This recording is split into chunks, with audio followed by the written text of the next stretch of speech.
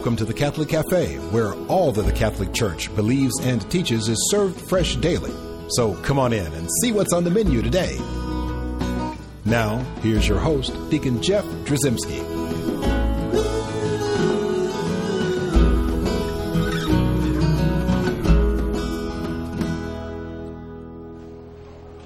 And here we are back once again in the luxurious corner booth of the Catholic Cafe.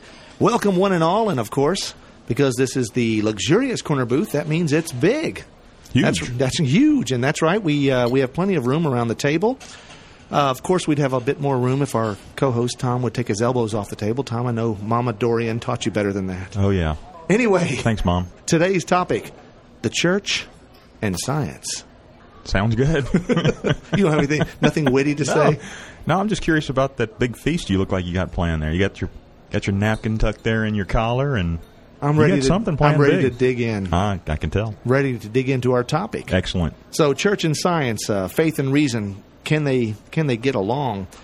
Can you be a person of faith in an age of science? What is the relationship between faith and reason? Can a reasonable person have faith, and can a faithful person rely upon reason?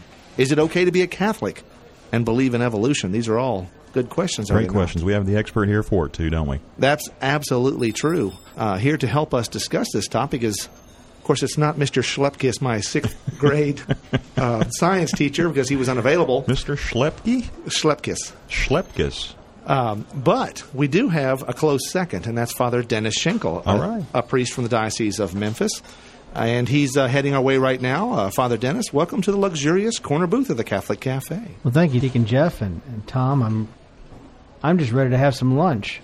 Well, should we get somebody? We need to get Megan on that. Megan is our waitress for today, and she's excited to have a cup of coffee. Would you like that? Oh, that'd be great, with a little bit of milk. You got it. Or maybe some milk with a little bit of coffee. Excellent. Faith and reason, reason and faith. So, Father Dennis, let's get right to the heart of the matter here. Okay. Does faith contradict reason? Yeah, that's a really good question. I know people wrestle with this. The truth of it is that faith and reason can never contradict each other because God is truth. God is a God of reason. That our human reason is a gift from God. We are made in the image and likeness of God, and truth cannot contradict truth. If we're made in the image and likeness of God and He's given us reason, and God Himself is a God of reason, then reason cannot contradict our faith. And just as truth cannot contradict truth, and 2 always equals 2, it can't equal something else. Truth must be in line with itself. And so if our faith is true, then also, and things that are reasonable are true, then they must not be able to contradict each other. Well, and our catechism teaches us, of course, we're referring to the Catechism of the Catholic Church, and in that we get a lot of understanding about how faith and reason work together in the Catholic understanding of faith and reason. In fact, in paragraph 158, it reads, "Faith seeks understanding. It is intrinsic to faith that a believer desires to know better the one in whom he has put his faith, and to understand better what he has revealed. A more penetrating knowledge will in turn call forth a greater faith, increasingly set afire by love." So when you're saying that faith and reason essentially go hand in hand, that one cannot exist without the other, this is saying that it's good for us to seek out and know more about the one who created us, and we do that by knowing about what He created. Absolutely. And, something else is that if our faith is not a reasonable faith, if faith is not reasonable, it can't be true. Faith and reason must go together. And it is revealed in God's creation, the world around us. In fact, that was the first way that God revealed Himself to us, is through the world around us. God gave us our senses, our eyes and our ears, and we can, and our tongue, we can taste, and we can see the world around us and get to know God through what He created, just as you can get to know an artist through his paintings or a writer through his novels. You can get to know God through the creation that He put together for us.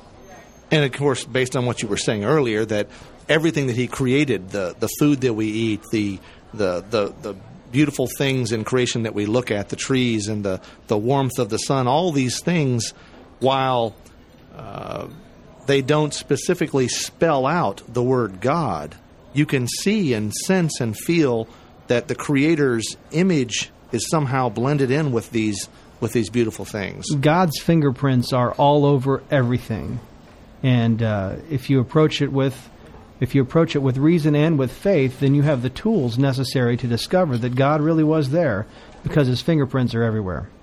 Well, in fact, John Paul II wrote an encyclical called Fides et Ratio, which came out in 1998, and he speaks specifically about this point. He says, "There is no reason for competition of any kind between reason and faith. Each contains the other, and each has its own scope for action." So we can act on reason, we can act on faith, but really when we're doing that, we're actually acting on both, are we not? They go together. You can't have one without the other, just like this cup of coffee wouldn't be right without a little milk in it. There you go. Wonderful. And of course, also in the Catechism in paragraph 159, we read, "Though faith is above reason, there can never be any real discrepancy between faith and reason. Since the same God who reveals mysteries and infuses faith has bestowed the light of reason on the human mind, God cannot deny Himself, nor can truth ever contradict truth.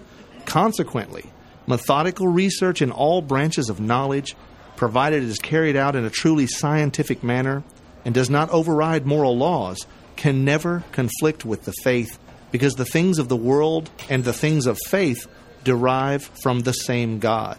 Obviously, that leads us to our next discussion topic. Now we're talking about science and we're talking about research. I know that the charge has been levied against the Catholic Church that it doesn't like science. In fact, science would ultimately prove the Catholic Church to be wrong and their understanding of God to be wrong, so the Catholic Church has always shunned science. But this paragraph seems to say the opposite, does it not? Not only does this paragraph say the opposite, history actually says the opposite. And even today, while much of the Church's efforts go into evangelization and spreading the news of Jesus Christ, part of that mission includes the Vatican Observatory in Arizona, which is run by Jesuit priests. There are 4 Jesuit priests assigned to the Vatican. So even now, the Church is supporting the works of science, the works of scientific inquiry. And historically, the Church has been the great patrons of science. Even Galileo, who many people perceive the Church as having repressed, even Galileo received most of his funding from the Catholic Church. The funding for his research, the funding for building his telescopes and everything. That was all the work of the Church that helped him do that. Now, we could do an entire show on Galileo and Galileo's relationship to the Church. But in a nutshell, can we say really what happened that sort of set the record straight on Galileo? I know a lot of people have accused the Church of putting his research and his findings down, and of basically locking him up in a cell and telling him to shut up. He believed that the Earth went around the sun, and that actually turns out to be true. But at his time, there wasn't enough evidence to prove it beyond all doubt. The evidence required to prove it wasn't actually available until better telescopes were available in the late 1700s. So it was another 200 years or so before he was proved. But he was simply disciplined. He was never tortured. He was never executed. He did spend some time under house arrest, and the only reason for that was not because of his scientific theory, but because he was saying that the theory is true and that therefore that had theological implications, and then he was wandering off into the realm of theology, which he didn't have an expertise to talk about or the authority to talk about, and he got himself into trouble. One might look at that and say, well, obviously the Church doesn't like science, and that's why they put Galileo down, when in truth what the Church at the time was objecting to was his positing of his what were then theories, right? That were actually, they turned out to be true in many regards, but he was saying this is true, and he put theological implications on those theories. And it turned out that he didn't have the evidence yet to say it was true. All he had so far at that point was he had a good theory, a good working model, a hypothesis. It needed more study. And even the people of the church were saying, we want scientific evidence for this. The church does not oppose science. The church does not oppose scientific inquiry.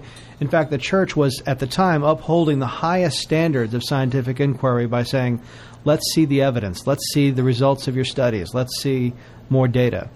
And again, we want to reiterate that the church has always thought that science was good, especially science done that understands the moral law and doesn't supersede and trample on the moral law. Because ultimately, science helps us understand more and more, as we were saying earlier, more and more about what God created and how He created it, and it reveals to us more about who God is and how He loves us. In fact, we go back to the Catechism in paragraph 283, talking about science, and it says, the question about the origins of the world and of man have been the object of many scientific studies which have splendidly enriched our knowledge of the age and dimensions of the cosmos.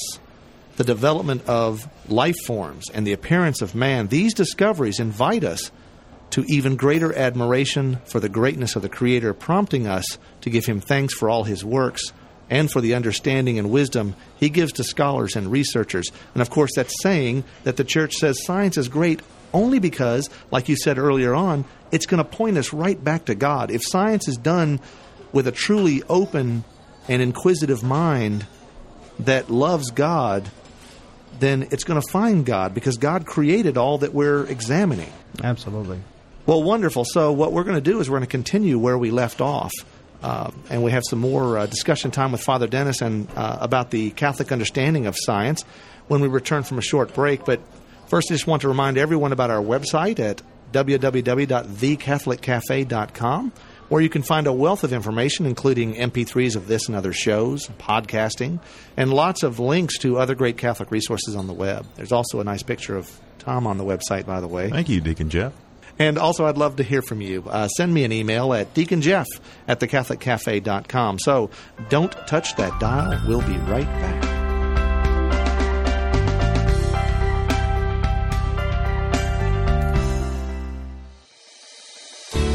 I'm Bess Drzymski, and this is another great moment in church history.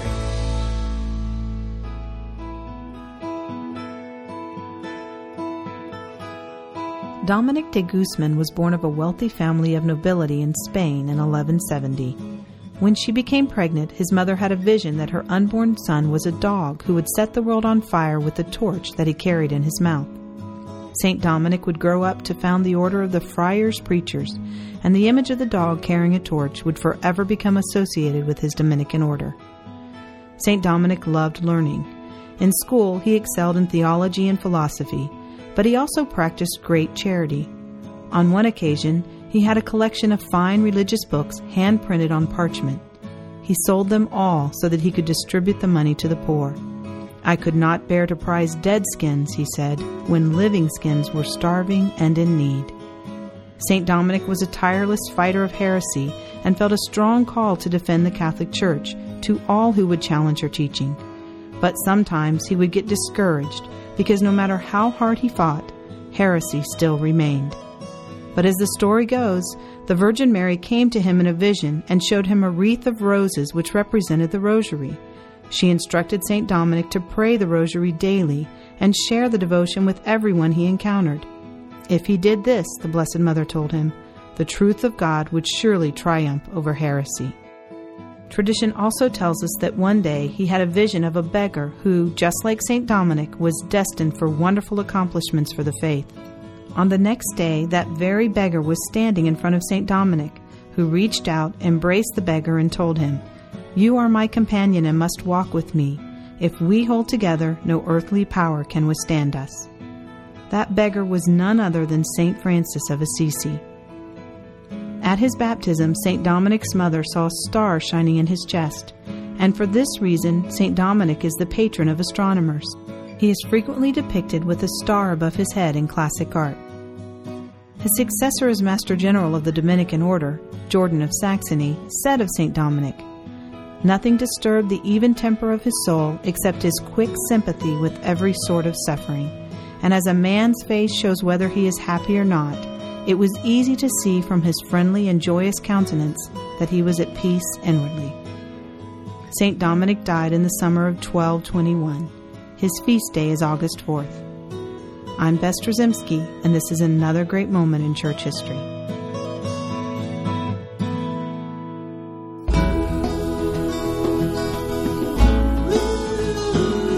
Welcome back to the Catholic Cafe. Here's Deacon Jeff.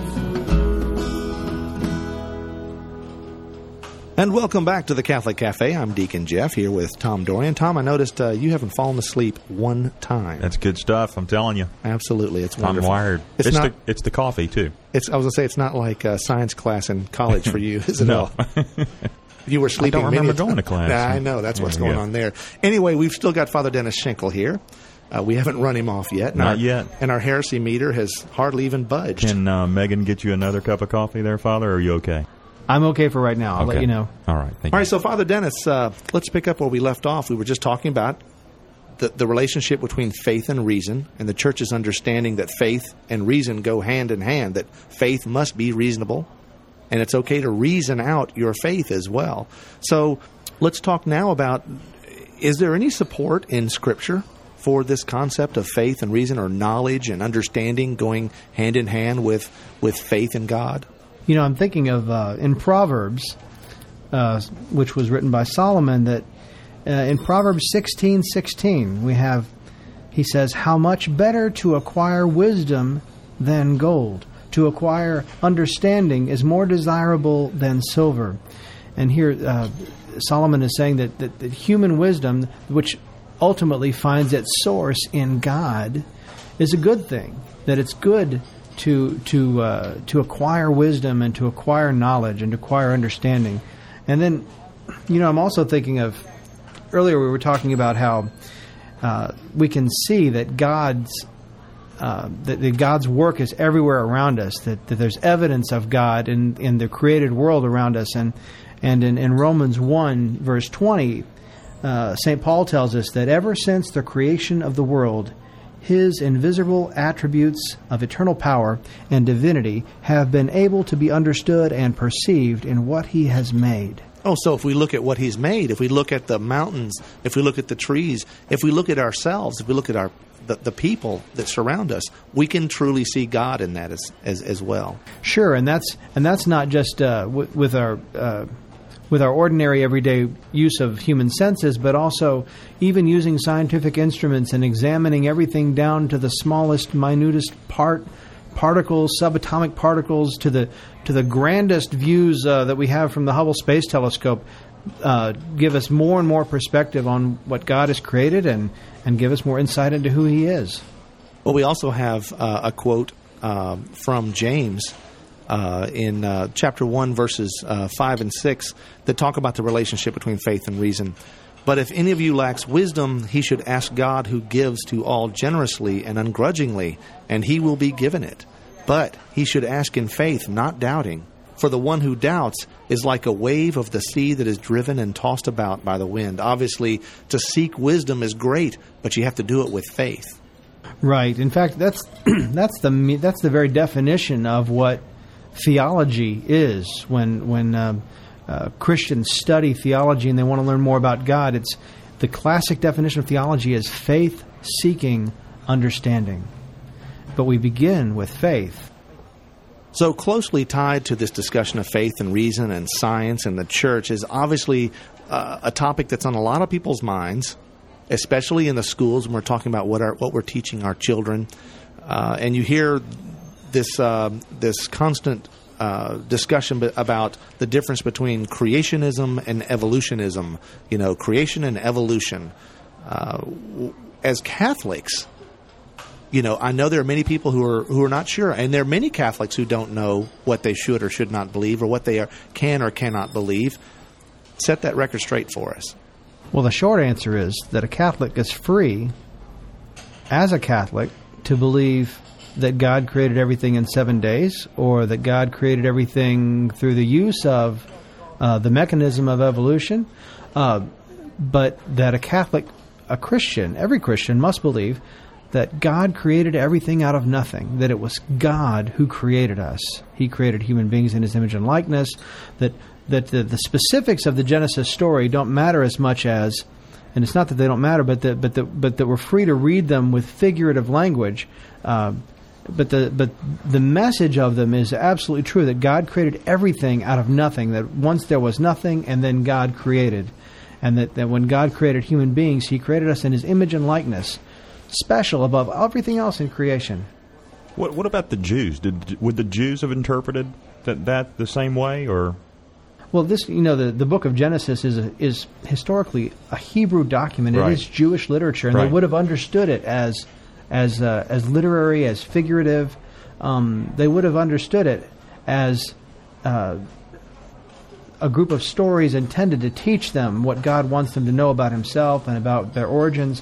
I don't think that they would have treated it as a scientific document, because it wasn't until the 1700s or the 1600s that the age of science and evidence and everything started to develop in the Western world. And in the time of the ancient Jews, they would have read it as their literature and as their stories of origin, but they wouldn't have treated it as science, because the concept of science wasn't there. In the Catechism, it does speak specifically about how the world was created. If we look at paragraph 338 in the Catechism, we'd find that it says that nothing exists that does not owe its existence to God the Creator. The world began when God's Word drew it out of nothingness. All existent beings, all of nature, and all human history is rooted in this primordial event, the very genesis by which the world was constituted and time begun. So there's the Catechism speaking the timeless truth that the Church has always taught, and that is, it doesn't matter how God did it.